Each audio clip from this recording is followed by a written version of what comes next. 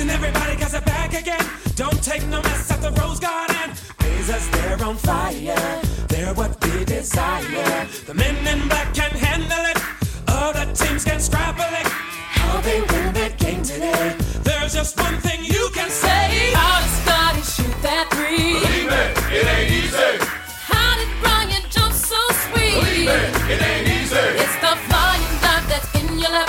As Damon takes it to the rack. How the world did they do that? Believe it ain't easy.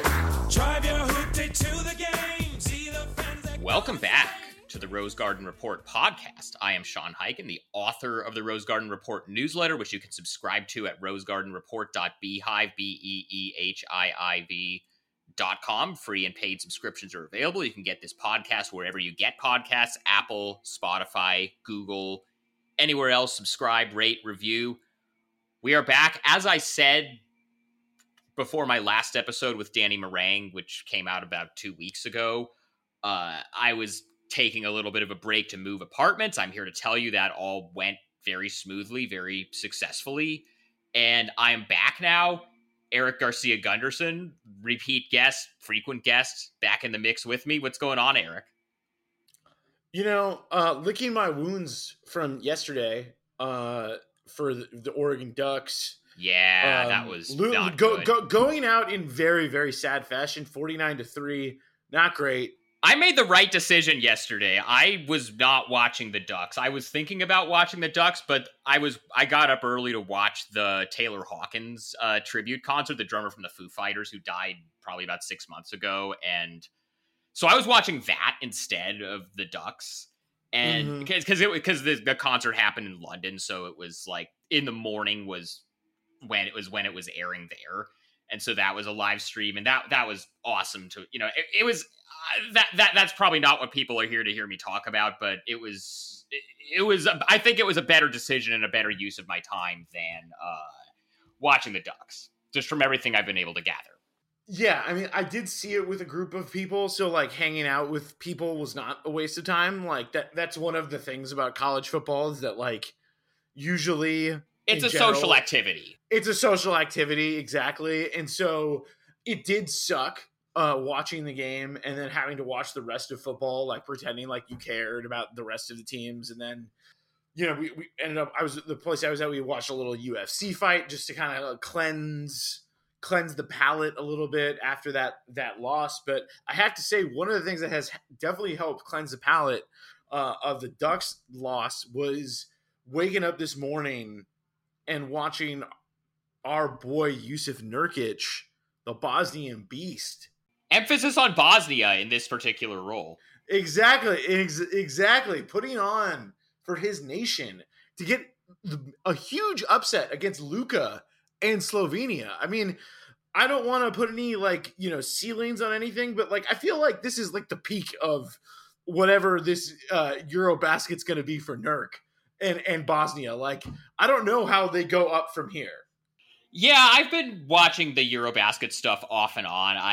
I'm gonna be honest. At this point in my life, I'm way too old to be getting up at 4 or 5 in the morning or whatever to watch these games. When I was like in college, I used to do that like during like the whatever year. I think the Olympics were in London one year when they, Team USA was playing, very early in the morning. So I would get up and watch that. I had a roommate in college one year who was really into European soccer, and he would always just be getting up at these ungodly hours to watch, Premier League games or whatever. And at this point, I'm just way too old to do that. But yeah, Nurkic has been playing really well. And I also thought it was cool that Chauncey Billups is Joe over there with him too? Yeah, they're both there.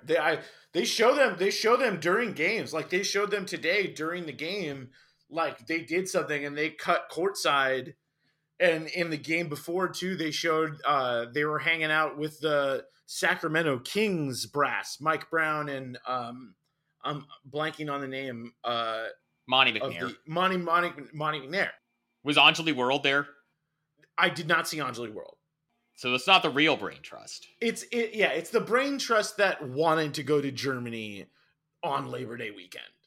That's a good vibe summit. Mike Brown is always a vibes elevator. Oh, definitely. He seems like is a a big time vibes guy. I mean, I feel like that's why he's been able to maintain so long in the league, is that he's been able to just generate good vibes for the squad wherever he's at. Did you see that video right after he took the Kings job of him like at that season ticket holders Q&A where he was talking about like De'Aaron Fox got in trouble with his wife for like calling him from his honeymoon to talk about draft prospects? It was so funny the way he said it. It was so good. I actually did not hear that. No, this is from like 3 months ago or whatever. Whenever he took the job, he was doing some season ticket holder event and he made some joke about like De'Aaron Fox was like calling one of his assistant coaches to watch film and they were telling him not to get in trouble on his honeymoon or something. It was great. That's awesome. But back to Nurk for a second. Like, it's just so nice, I would just say, as someone who wants the Blazers to do well, that he's having some games where he's building some confidence. And I just think that goes such a long way. If there's one thing that we've learned about him since he came to Portland in, what was it, 2017? It was 17, yeah.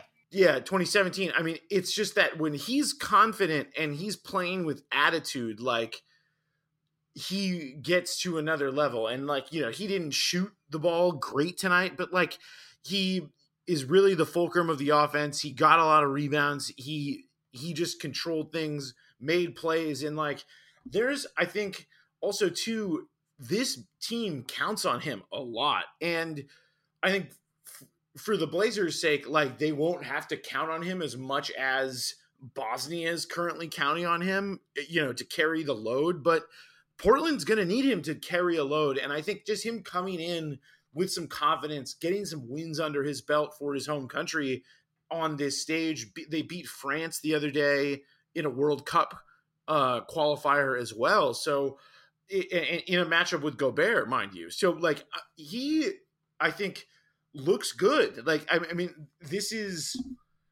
the first time really I feel like I've gotten to see him like play meaningful summer basketball. But I think the most you can ask is that he just keeps doing this and that he has as good of an experience. And to get a W like this, like, to have confident Nurk, because I feel like that's the biggest thing that we always want from him when we watch him, is like, come on, man, stop being so afraid of, like, you know, going weak to the basket. It's like when he has that confidence, he's dunking on people. That's what you want. And he's doing that right now. Yeah, I think this is good for him. I also feel like just the stakes of this Eurobasket tournament are, maybe it's just because so many, like, Jokic is playing, Luka is playing, Giannis is playing, Gobert, like you mentioned, is playing.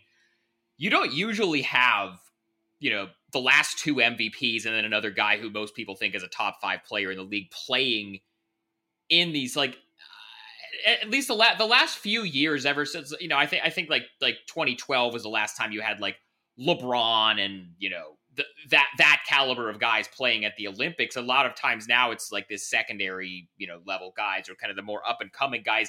You don't usually have, like, you know, a Giannis and Luka and Jokic all playing in this type of tournament. And so I feel like the stakes are higher here, and just the level of basketball is higher, and seeing Nurkic, you know, hold his own, let alone, you know, actually play really well and get some wins against teams that on paper you would think, you know, a team with Luka you would think would be favored in this kind of tournament, and for Bosnia to beat them, like, yeah, it's huge. And I think you're totally right that, you know, just these level of reps, like, this is probably, you know, because, you know, he didn't play in the conference finals in 2019 because that was when he had the leg injury, so he wasn't actually on the court.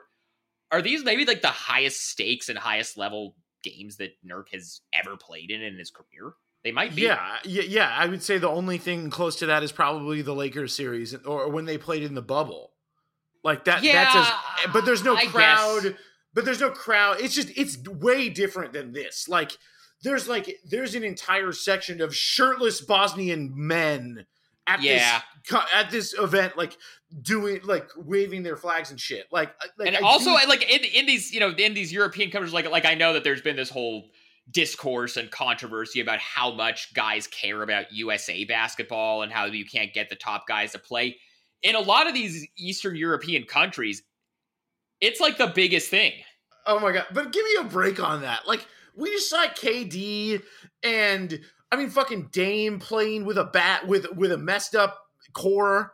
Like he had basically a hernia, like the torn core muscle, like thing, like, and he was out there. Drew Holiday, like fresh off an NBA championship, like I don't really like. Okay, just because LeBron and Steph aren't playing doesn't mean that like we are sending scrubs to these tournaments either. Well, my point is that in these European countries, there's never a question that like the top guys from those countries are going to play in these tournaments because it's so much more of a meaningful thing for them than maybe it is for some of the top guys for the U.S. team. Is the point I was making, which is why you're going to see these guys go extra hard in these tournaments. Yeah, I mean, and they're in Germany right now. They took a loss to Bosnia, or not to Bosnia, excuse me, to Germany. The Bosnian team did, because Franz Wagner is, speaking of, like, he was like he's also one of these NBA guys that's just balling out of control. Did you see the only Franz graphic that the Magic Twitter account posted today? I did not see that, but I'm so glad that of all the NBA teams to do, like, I feel like to do a like NBA and porn company crossover, I feel like the Orlando Magic are that team. You think so? I think they were I mean, they clearly are now. But I feel like if you had asked me which team is most likely to do like, porn adjacent comedy, it would probably be the Orlando Magic. Well, remember that there was some porn company or some porn website that wanted to, like, it made this whole public thing about wanting to be the sponsor of the Miami Heat's arena when they were changing the name of their arena. Oh, yeah. I vaguely do remember that. Like, and obviously there were tons of Photoshops of, right, like, and of how course it would look. Like Pornhub Arena or whatever, and of course they end up going with some crypto company, which is also perfect. But anyway, I mean, I think the other thing that's cool about Nurkic being over there is Chauncey Billups is over there watching him. And Chauncey had some quote the other day. I think he gave an interview to, was like Euro Hoops or one of those, like one of those European outlets that a lot of those outlets, I follow a lot of that. I follow a lot of, Euro Hoops and Sportando and a lot of these outlets that do a lot of really good work covering that type of, that area of the world when it comes to basketball. But Chauncey did an interview with one of them, and he said that, he always loves, watching guys play for their national team. So I think this is just a good vibes development. Totally. I think it's great that Chauncey's there. I think it's great that Joe Cronin's there. And it honestly, it makes me, like, to see Nurk confident, to see Chauncey there supporting him, which, last year, back before they, gutted the whole team and just said fuck it for the whole year, like, that was one of the things that Chauncey, like, in every interview, Chauncey loves Nurk. Well, and he just and he is not afraid to put the pressure on him publicly that he is so important to the success of this team. Like, because you just know what you're gonna get from Dame. Like, you don't have to publicly challenge him to get the best out of him. But with Nurkic, it's like I feel like Nurk just needs a little bit of friction to really be his best self. And I think this is just another example of like that, like, having a little bit of it's pressure is a privilege, I think. And I think when Nurkic feels it, he rises to an occasion. And I just think that they need more of that. And I think having the confidence on top of that he's actually delivering is going to hopefully mean really good things for the Blazers when the NBA season comes. Yeah, so speaking of Chauncey and just speaking of kind of the Blazers coaching situation, switching gears here from the Eurobasket tournament, there's a little bit of an interesting piece of news that came out a couple of days ago. My understanding is that this change actually was made a while ago. I think it was like a couple of weeks ago that it actually happened. I didn't, full disclosure, I didn't know about it until Mark Spears broke the news, but I've been able to figure out after the fact that it actually happened earlier than that. But Ednisha Curry, who was an assistant coach under Chauncey Billups, apparently was let go recently, and I don't really know much about what happened there or what led to it, but that made a little bit of news over the last couple of days. My sources have also confirmed the same thing that you heard, that this happened a while ago, or relatively long time ago in the NBA world. It was like a few weeks is what I heard. Yeah, I heard it was closer to the beginning of August than when we heard about it here now at the beginning of September. The timing of it felt weird, the timing of it, given when we heard about it, but when you hear about it, you do a little reporting after the fact, it's less weird, but then we also don't know how they are going to fill Coach Eddie's spot on the bench, and that is slightly concerning. That we don't have any news of a replacement, and you would think that they would want another coach in her place. You know, that I guess is like the one red flag I guess I would have. Yeah, you would think. I guess I'm not surprised that this kind of flew under the radar, because it's not like this is a head coaching hire where there's just so much attention on it. A lot of this kind of business and a lot of this kind of turnover happens every year, kind of around the league, and most people don't really, pay that much attention to, an assistant coach getting changed out. With her, I think it's notable because, obviously she was the only woman on staff, and I think she was the first woman ever to be on a coaching staff in franchise history. And, we're starting to, hear more about, there being more women on these staffs and on different, in different roles that women have, traditionally not held. My friend Katie Heindel actually just wrote a really interesting piece about that, where she talked to a lot of folks recently. But in, this past year, when there was not really a lot going on positive with the Blazers, Anisha Curry seemed like she was kind of one of the positive things to take away, because she kind of had this, pioneering, role with the Blazers.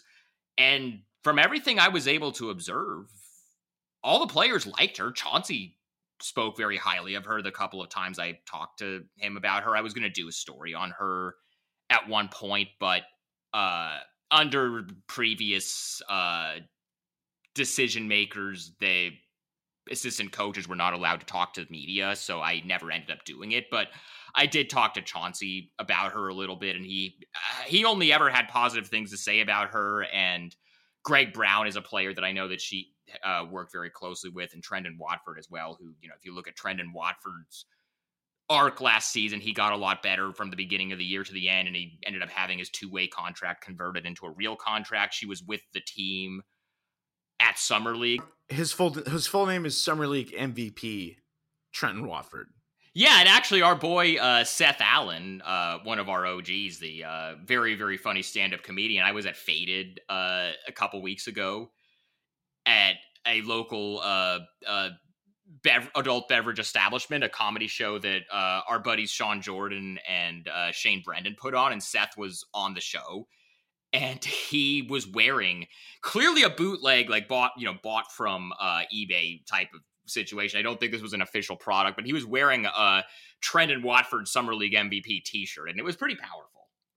Yes, he was wearing the same shirt, not to snitch, but he was wearing the same shirt at Assville, the Ass Fest, excuse me. Wow, repeating fits. Wow. I mean, if I had that shirt though, and that was part of my steez, Steve Jobs repeated his fit every day. Oh man. Yeah, that's. I guess we'll give Seth a pass for that one. But Seth is in the Steve Jobs zone. He is. They're basically the same. He's been in the game long enough, yes. Yes. But anyway, back to the Anisha Curry thing. I don't know what led to this. I think this is something that we're probably going to ask either Joe or Chauncey on Media Day, which is in about 3 weeks. So I'm very interested to see kind of what led to this, because the statement the Blazers put out, I've got it up here. They gave this statement to Mark Spears after Mark reported the news. And by the way, Anisha Curry, as we speak, is in Brazil right now coaching the Virgin Islands team in the AmeriCup tournament. Which Venezuela is gonna. I'm just calling my shot right now. Venezuela's gonna win that. Who's on the Venezuelan team? I don't even know, to be honest with you, but I know we have hoopers, like, because we beat Canada a couple years ago in the FIBA Americas tournament when, like, every Canadian journalist was like criticizing the Venezuelan media for being happy that Venezuela won the Americas tournament. But I honestly don't know. We don't have any NBA players. I know that much, but we do have a lot of dudes that have played college. And I will say the Venezuelan league is a good league in terms of like, obviously it's not Europe, it's not China, but right. it's a competitive basketball league. We have hoopers. I mean, we Okay. definitely have. That's all I'll say. And I think I would put us definitely against the rest of the Americas, especially given the fact that the United States sent Norris Cole to the big tournament. So the statement that the Blazers gave to Mark Spears about Anisha Curry, it says, quote, "We recently made the decision to part ways with Coach Curry. The organization appreciates her considerable contribution to the coaching staff last season and in Summer League developing our young talent, but we have decided to go in a different direction and wish her the best in her future endeavors." So that makes it sound like they just fired her. And I don't know what that was about. If she was like, if she was like leaving to take another job, then I think they would have led with that, or that's how it would have been presented. It sounds like she was just let go, and I've asked around. I haven't really been able to get anything more than that statement. I only ever heard positive things about her while she was coaching with the Blazers staff last year and this summer. So I wish I had more to give you guys about this. I honestly don't know anything more than what's out there. I've tried to find out, but I don't know. Well, yeah, I think the safest thing that we can tell you is that this did not happen this week. That is what we can definitely tell you. That other than that, we don't know much about this. But I think, yeah, given her role on the team and the way the team went about, promoting it, I just think we had to talk about it for sure. It's not just like something that we can ignore. I'll be very interested to see what they do to fill it. Yeah, that's going to be the next thing that will or won't happen, because we don't know. Maybe they won't fill it. Yeah, I don't know. And one thing that I think is interesting is when I was working on a story about her, again, this was about a year ago. This was last training camp. I was talking to Chauncey about her, and he told me that when he was building, like when he was still with the Clippers, he kind of knew that at some point he was going to want to be a head coach, and so he started thinking about like what he wanted his staff to look like. And he said specifically that he knew that he wanted like a lot of different, types of people on his staff and a lot of different backgrounds and former players and like veteran, coaching lifers like a Scott Brooks type who's there now. And he specifically said he wanted a woman on his staff just because he knew that there were a lot of talented female coaches out there, and that that was something that was important to him, was to have that represented on his staff. So I wonder if they do decide to fill this spot that is now open. I wonder if that's the way that they go again. Yeah, that is going to be really interesting to see what happens with that spot, whether they're going to do that. But I also, it is, those comments definitely put Chauncey in an awkward position with having to when the time comes to have to answer for why this happened.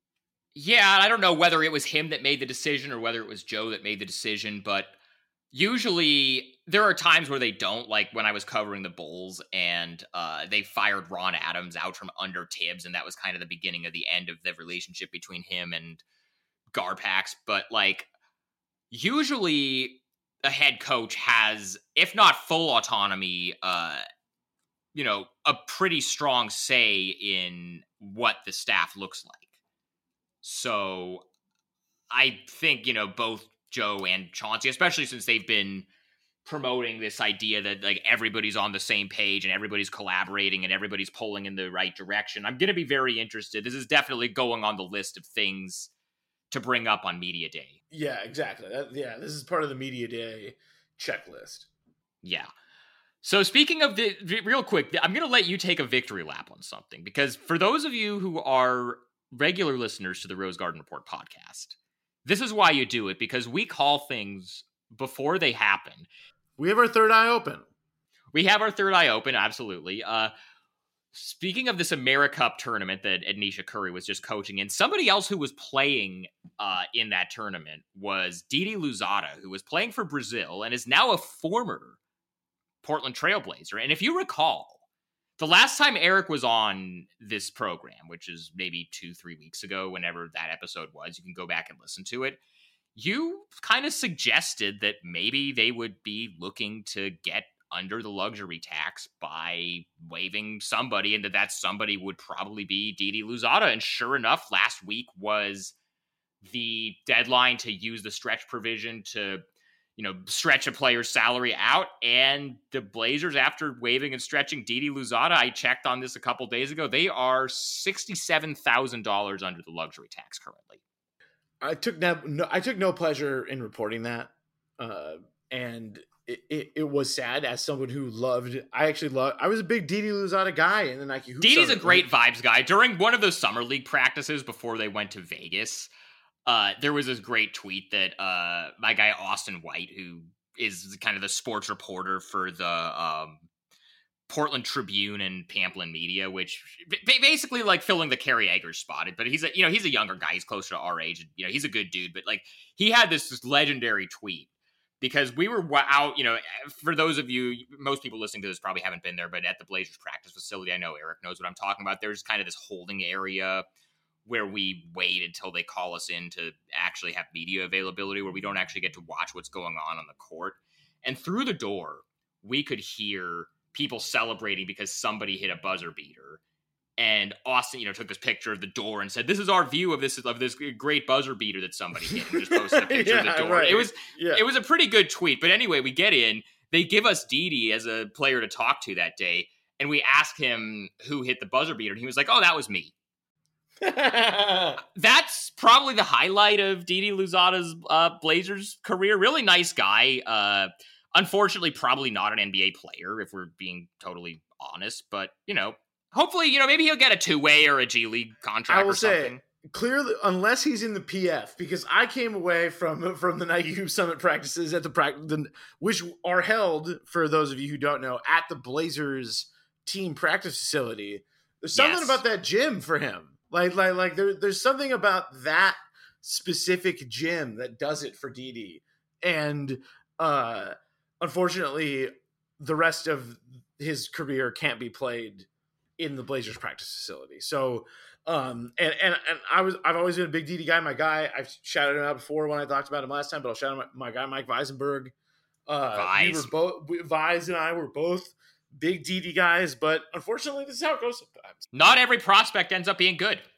No, and the Blazers they have an ownership group that seems to like getting luxury tax payments from the other 29 From Joe teams. Lacob. Yeah, from Joe Lacob, from Steve Ballmer. They like to collect on that. From Joe Tsai. The Blazers' current ownership group loves to collect those checks. I mean, you're telling me that they got that check last year from Joe Lacob and they're like, we don't want this again? It's clearly what they're trying to do. So as much as I want them to sign somebody else, man, I have never been more doubtful that they won't. I will say, I do think that they would be willing to go into the tax if it was for an upgrade if it was for like, I don't know, let's say the OG Anunoby thing came back on the table somehow. And it was that level of an upgrade. Uh-huh. I think in that scenario, they would be, if it was like a real meaningful upgrade, like a real needle mover, something like that, then I think they would be willing to go back into the luxury tax. I don't think, in a very popular name that I've heard, we've been kind of talking about the agenda, and I got a mailbag question about it that by the time this goes out, my mailbag will be up, but a name that gets thrown around a lot is Jared Vanderbilt, who came over to Utah from Minnesota in the Rudy Gobert trade. And now that they traded Donovan Mitchell, it's obvious that they're just trying to completely tank and tear it down and rebuild. And be bad, I think, for several years too. Yes. And he's a guy that theoretically would be somebody that a team that's trying to make the playoffs should try to go get, and he would fill Portland's need for a backup center, and his salary fits under the trade exception that they have in the Robert Covington trade. They're far enough under the hard cap they could do that. I don't think that Jared Vanderbilt is enough of an upgrade, or somebody of that. I'm not even talking about Jared Vanderbilt specifically, because I have no idea if Joe Cronin and Danny Ainge or Justin Zanuck or whoever would be having those discussions has actually had conversations about him. But a player of that level of, like, you're adding like a $4 or $5 million salary, backup to a team that you yourself still think is, a few pieces away from being a contender. I don't know if they view something like that as worth going into the luxury tax for, is the way I would kind of view it right now. Yeah, I would agree with that. And I guess it all comes down to how they can sell Jody Allen and Burt Kolb on such a move that puts them into the tax, because, I will say, I'm obviously not their biggest fan, but I will say I'll give them a little bit of credit that they were willing to go into the tax when they added Rodney Hood and Enes Kanter at the trade deadline in 2019, which it did help them. So if I think that might just be more of like a move that, and obviously, if no one's buying, you can't sell it, but maybe they can be convinced, because it does seem a little bit like, as much as like we all would want, or like I personally, and I think a lot of Blazer fans would want Phil Knight to buy the team. I still believe that's going to happen, by the way. Yes, but I do think there is some part of Jody that is like competitive and wants the teams that she runs to do well on a certain level. Like, even if it's like not at all like one of the things that she really cares about, like Paul Allen did. Like, I do think there is a certain part of her, and obviously her, like wanting to be a part of the Blazers, that likes the thrill of the competition. Like, I do think that there is some element of that, even if it's not, she's the world's biggest Blazers fan like Paul Allen was. That's certainly what they're putting out there. You can land wherever you want to land on how much you buy into that. One thing that I think is interesting about the possibility of adding somebody else, and this was also why I was surprised when they ended up signing Jabari Walker to a real contract instead of a two-way and used up that 15th roster spot, is I know that Neil always used to like to carry 14 players and say that it was for flexibility. And I know that Joe, in a lot of ways, is very different philosophically, but Joe was the salary cap guy in the previous versions of the front office, dating back to Kevin Pritchard. I would imagine that if that was the consistent strategy for how to manage that stuff, Joe probably had some sort of say in that. And so that makes me think that maybe Joe also has the philosophy of, we'll go to 15 players under contract if we have to, but we'd prefer to be able to, take 2 players back in a trade for one, possibly. Like, I don't know. I'm still in the process of kind of figuring out how this new front office works, just like everybody else is, and what different guys value and who has input into what. I'm still kind of figuring that part out. It's not as clear cut as maybe it was under the last regime, but that's one area. The wanting to carry 14 versus 15. I think that's something that might be similar from the last front office to this one. Yeah, this has been a super, super interesting off season. I think we're still learning a lot about what this front office is like and what they have to deal with regards to ownership. Do you have any Olivier Sarr takes? I have 0. Alternatively, what was your favorite memory of Norvell Pell's Blazers tenure?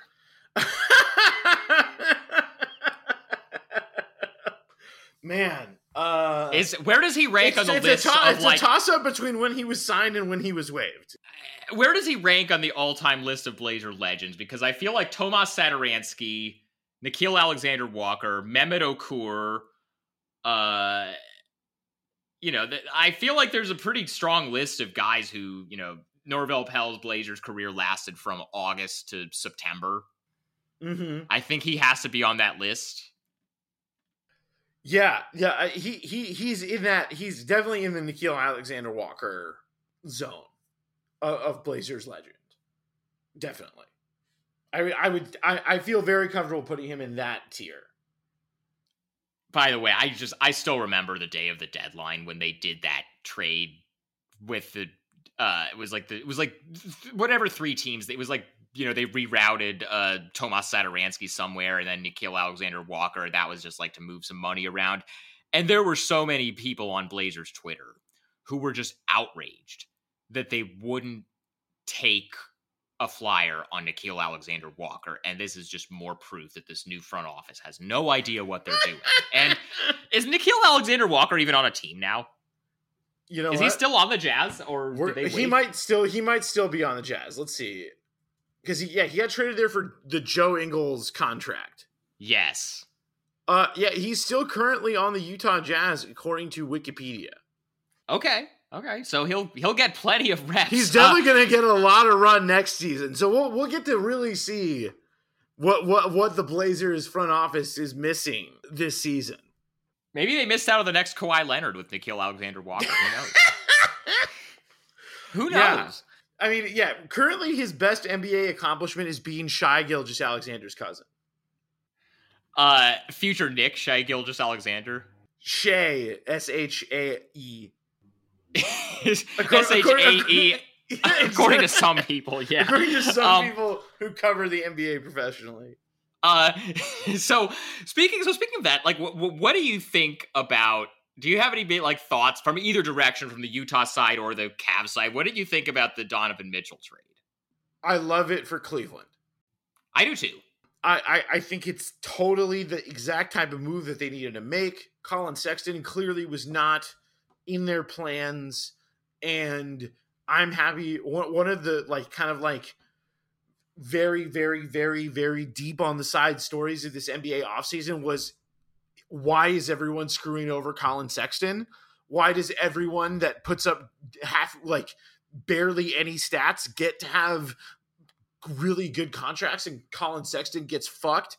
And he actually got a deal, which was one of the bigger one of the under-discussed subplots of the offseason. So I'm happy for Colin Sexton. But for Cleveland, this is exactly what you should do. You got two good bigs. Now you got Garland and Donovan Mitchell. And, I mean, Donovan Mitchell instantly becomes, the guy that you turn to in the last couple of minutes of a game. And now you've got him, Garland, Allen, Mobley, and Isaac Okoro. That's a really, really good starting five. And something that I think you and I have talked about since this trade happened, I agree with you. I also like the idea of, and I said this when the Timberwolves traded for Rudy Gobert also. I like when these young up-and-coming teams that feel like they're building something decide to just say screw it and go all in and not worry about future draft picks that may or may not turn into anything. I like doing that. I like it when teams do that. And I have not really enjoyed a lot of the analysis of this trade that's very, hand-wringing about what's going to happen when Evan Mobley is eligible for the Rose Rule extension and they already have two guys under contract in 2 years. How is that going to I like that the Cavs, I've just generally speaking, I like that it finally feels like the Cavs are building a real team that isn't just the greatest player of his generation happened to be born in the state of Ohio, and that's why they've ever done anything as a franchise. They're actually trying to build something that's different and that's organic. I like that. But a point that you have made to me, and I've seen some other people make on Twitter, is that a Donovan Mitchell, Darius Garland backcourt feels kind of similar, just at least on paper and skill set wise, to the Dame CJ thing, but the supporting cast that Kobe Altman has put around those two. And I don't even want to call Jared Allen and Evan Mobley a supporting cast, because Jared Allen was an all-star and Evan Mobley might already be the best player on this team, even though he's going into his second year. But the talent around the quote unquote two small scoring guards in Cleveland is already way better than anything Dame and CJ ever had around them in 8 or 9 years or whatever it was in Portland. Yeah, I mean, and not only in like just the pure talent, like God, what I'm bringing this one. This is a favorite Olsheyism. The aggregation of talent. They also are structured in a way that they are helping make up for the weaknesses of their star guards, where they've got 2 7-footers that can move on the perimeter, that can help erase some kind of mismatch, what have you. And then you've got Okoro, who is like the truest, like, I mean, he's not the truest, but like, he's very much like, you look up what a small forward looks like in a textbook, and like, he is that. Like, he's the right size, he's athletic, and now he's just in a role where he doesn't really have to do anything on the offensive end and can just be a slasher type guy. Like, to me, this is, it's a very, very good roster construction, and they still have some moves I think they can make with their bench, but I really do think that right now, like, this is a great starting point. And to your point about like when Minnesota gets good and they're like, okay, we're gonna make a trade and go for it, like, this is the type of stuff that I do think that, like, yeah, it would, that we need more of, and we need a little, like, yeah, it's great that Utah has all these picks, from the Gobert trade and the Cleveland trade. But then even if you hit on all your picks, you get in a situation where you're Memphis and you got to trade DeAnthony Melton for nothing. And that's first world problems. But like, I just think that there's really no perfect way to build a team. And like, we have become so polarized and idealized in either the tank way or the all-in way, and I just really think that it's like, it really just depends on your team. Yeah, the other Blazer-centric angle, to this point, the other Blazer-centric angle that I saw some people make was, after, when this trade happened and people were listing all of the assets that Danny Ainge got for Rudy Gobert and Donovan Mitchell. There were some people who were saying, man, the Blazers didn't even call Danny Ainge when they had a GM opening, and like, this is what they could have done. Like, they could have gotten all these picks too. And I actually, in the mailbag that posted by the time this is up, I got a couple of different questions about, like, should the Blazers do the Utah, Oklahoma City, strip everything down and get all these picks approach. And I've always just kind of felt like, when is that ever? I get it. Like, on paper, in a vacuum, I get it. Like, I get what the incentive would be to do something like that. And I get that it buys a GM a lot of job security because you can't fire them until they see the rebuild through. So if you trade Donovan Mitchell and Rudy Gobert, or you trade Damian Lillard, or you trade whoever, if you're Sam Presti, you trade Paul George and Russell Westbrook in the same offseason, you just basically bought yourself 5 more years of job security, which, a news flash for fans, the most important thing to a lot of these GMs is keeping their own jobs more so than necessarily winning a championship. Yeah, I mean, we can attest to that here in Portland. Like, I think it's like very, with very some true. people, yes. Yeah. But who's to say that even works? Like, look at all of the teams. Like, the team that's like the team you associate with that strategy is Philadelphia. Going back to 10 years ago or whatever, whenever they hired Sam Hinkie and started the whole process thing. Yes, they did get Joel Embiid out of that, and Joel Embiid is an MVP caliber player. So in that sense, it worked, or in that sense, it was a good strategy. But how many conference finals have the Sixers made in that time? It's 0, and it is like, not to, yeah, I do think the pendulum has swung too far the other way on like the having just this suite of picks that you can all like. It hasn't really quite worked yet, I don't think. Like, I guess the closest, and I don't even count the Celtics. I was going to say, the closest anyone has come is Boston.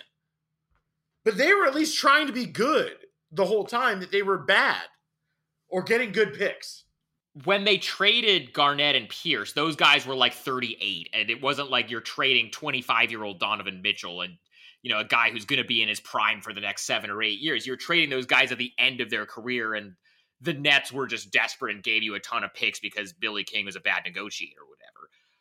But then also, like you said, during those years when the Celtics were drafting Jaylen Brown and Jason Tatum with those Nets picks, they were bad for 1 year, which was the year right after that trade, which is when they took Marcus Smart in the top 10. But every year after that, they were in the playoffs and they were making the conference finals a lot of those years while they were still, like, the year they drafted Jason Tatum number 3 overall. They traded back from 1 and drafted Jason Tatum 3rd in 2017. Coming off a season where they were the 1 seed in the East and made the Eastern Conference Finals.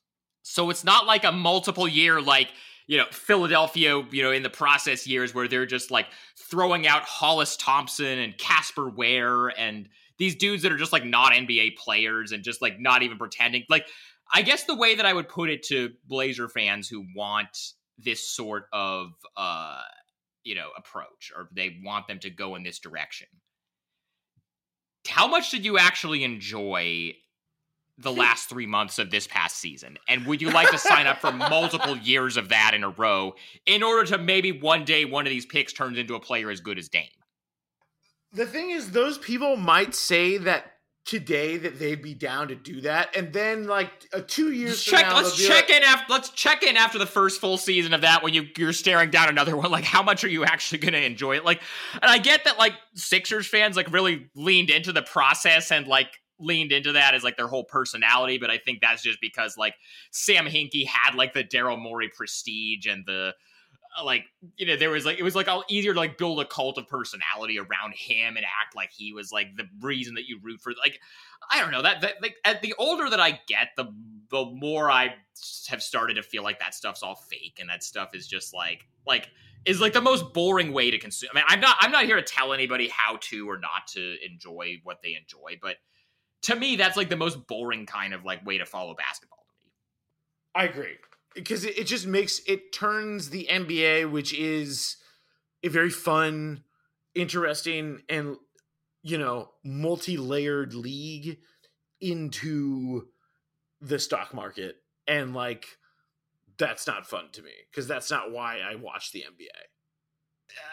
I get it. Like, again, purely on paper, I get it. I get what the impulse would be, but just in practice, I don't think it ever works as well as people say that it's, or think that it's going to work.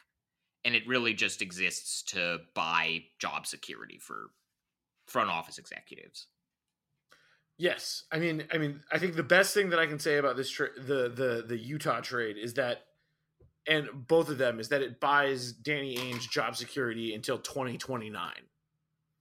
Yeah, I mean, good for him. It's great. It's a sweet gig if you can get it, where Justin Zanuck does all the actual day-to-day stuff, and Danny just gets to kind of be the face of it. By the way, we have had our third eyes open for a long time about Dwayne Wade buying into the ownership group of the Jazz and steering Donovan Mitchell to the Heat. It turns out we had Dwayne Wade's former team wrong. Man, classic move. Cavs legend Dwayne Wade. Cavs lifer. That number 9 Dwayne Wade Cavs jersey is going to get retired the same time as LeBron's. Which is funny that because actually no, I don't think they gave number 9 to Dean Wade. You know why they didn't give Dwayne Wade number 3? You know who had it? Wasn't it Kendrick Perkins? No, Kendrick Perkins was already gone by then. He did wear number 3. Oh man!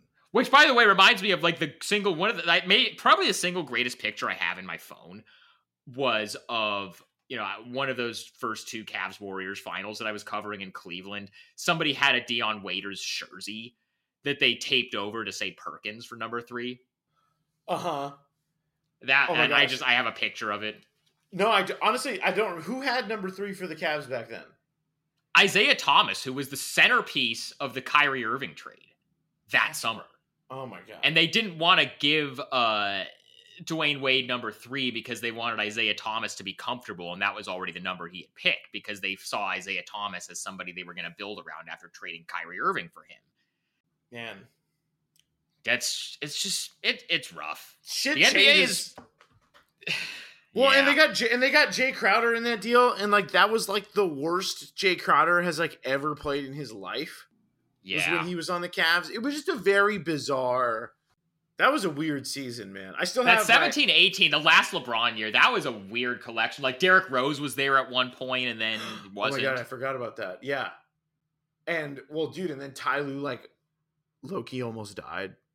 Yeah, that was the year he was like stressed out about. He was coughing up blood. They were saying. Yeah, I was at LeBron Wire at that time, and I was like, yeah, the reports you do some were like aggregation posts about Ty Lue coughing up blood. Yeah, it was great. Yeah, it was I was trying to get a traffic the pinnacle of your journalism career. Yeah, me grinding for a traffic bonus the month that Ty Lue almost died. Welcome to content. Did you get the traffic bonus? I think I did probably. Yeah, but thank you USA Today Sports. Felt very fulfilled in that moment. Anyway, oh yeah. On that, I think that's probably a good place to end it. Real quick though, on just a little bit more of a serious note, and I wrote about this at the top of the mailbag that I put out yesterday. But thoughts and prayers to our buddy Jonathan Tjarks, who's been battling cancer for a while, and his wife just posted an update that doesn't seem good, and it seems like things are gonna be resolved very soon, if you will. And so just thoughts and prayers to their family. I'll put the link to the GoFundMe in the description for this podcast, so if you want to donate for that, I would encourage you to do that. I just saw Jonathan like 2 months ago at Summer League, and he looked great, and he said that his treatments were going well, and just it's just I don't really have a lot to say about it. It just sucks. Yeah, it's very brutal. I read the same thing yesterday. So thoughts and prayers to Jonathan Tjarks and his family. And yeah, I feel like that's all I really have to say. Yeah. We'll be back. We'll have a new podcast out next week. I think while we're still in this dead part of the off season, there's not a lot to cover. We're still going to be once a week, but once training camp gets going and there's actually stuff to talk about, I'm going to try to do this twice a week. I would imagine Erik will be on it, often, not every episode, but often. And as you know what? Another note, I will be going to Santa Barbara for the Blazers training camp, which they're apparently going to be doing the first week of training camp in Santa Barbara. So I've already booked that. If you want to help make that coverage as good as it possibly can be, I would encourage you to buy a premium subscription to the Rose Garden Report, because doing this independently, I don't work for an outlet. Like, I don't work for the Oregonian. I don't work for the Athletic. I don't work for, ESPN, like one of these outlets that has a travel budget. I work for you.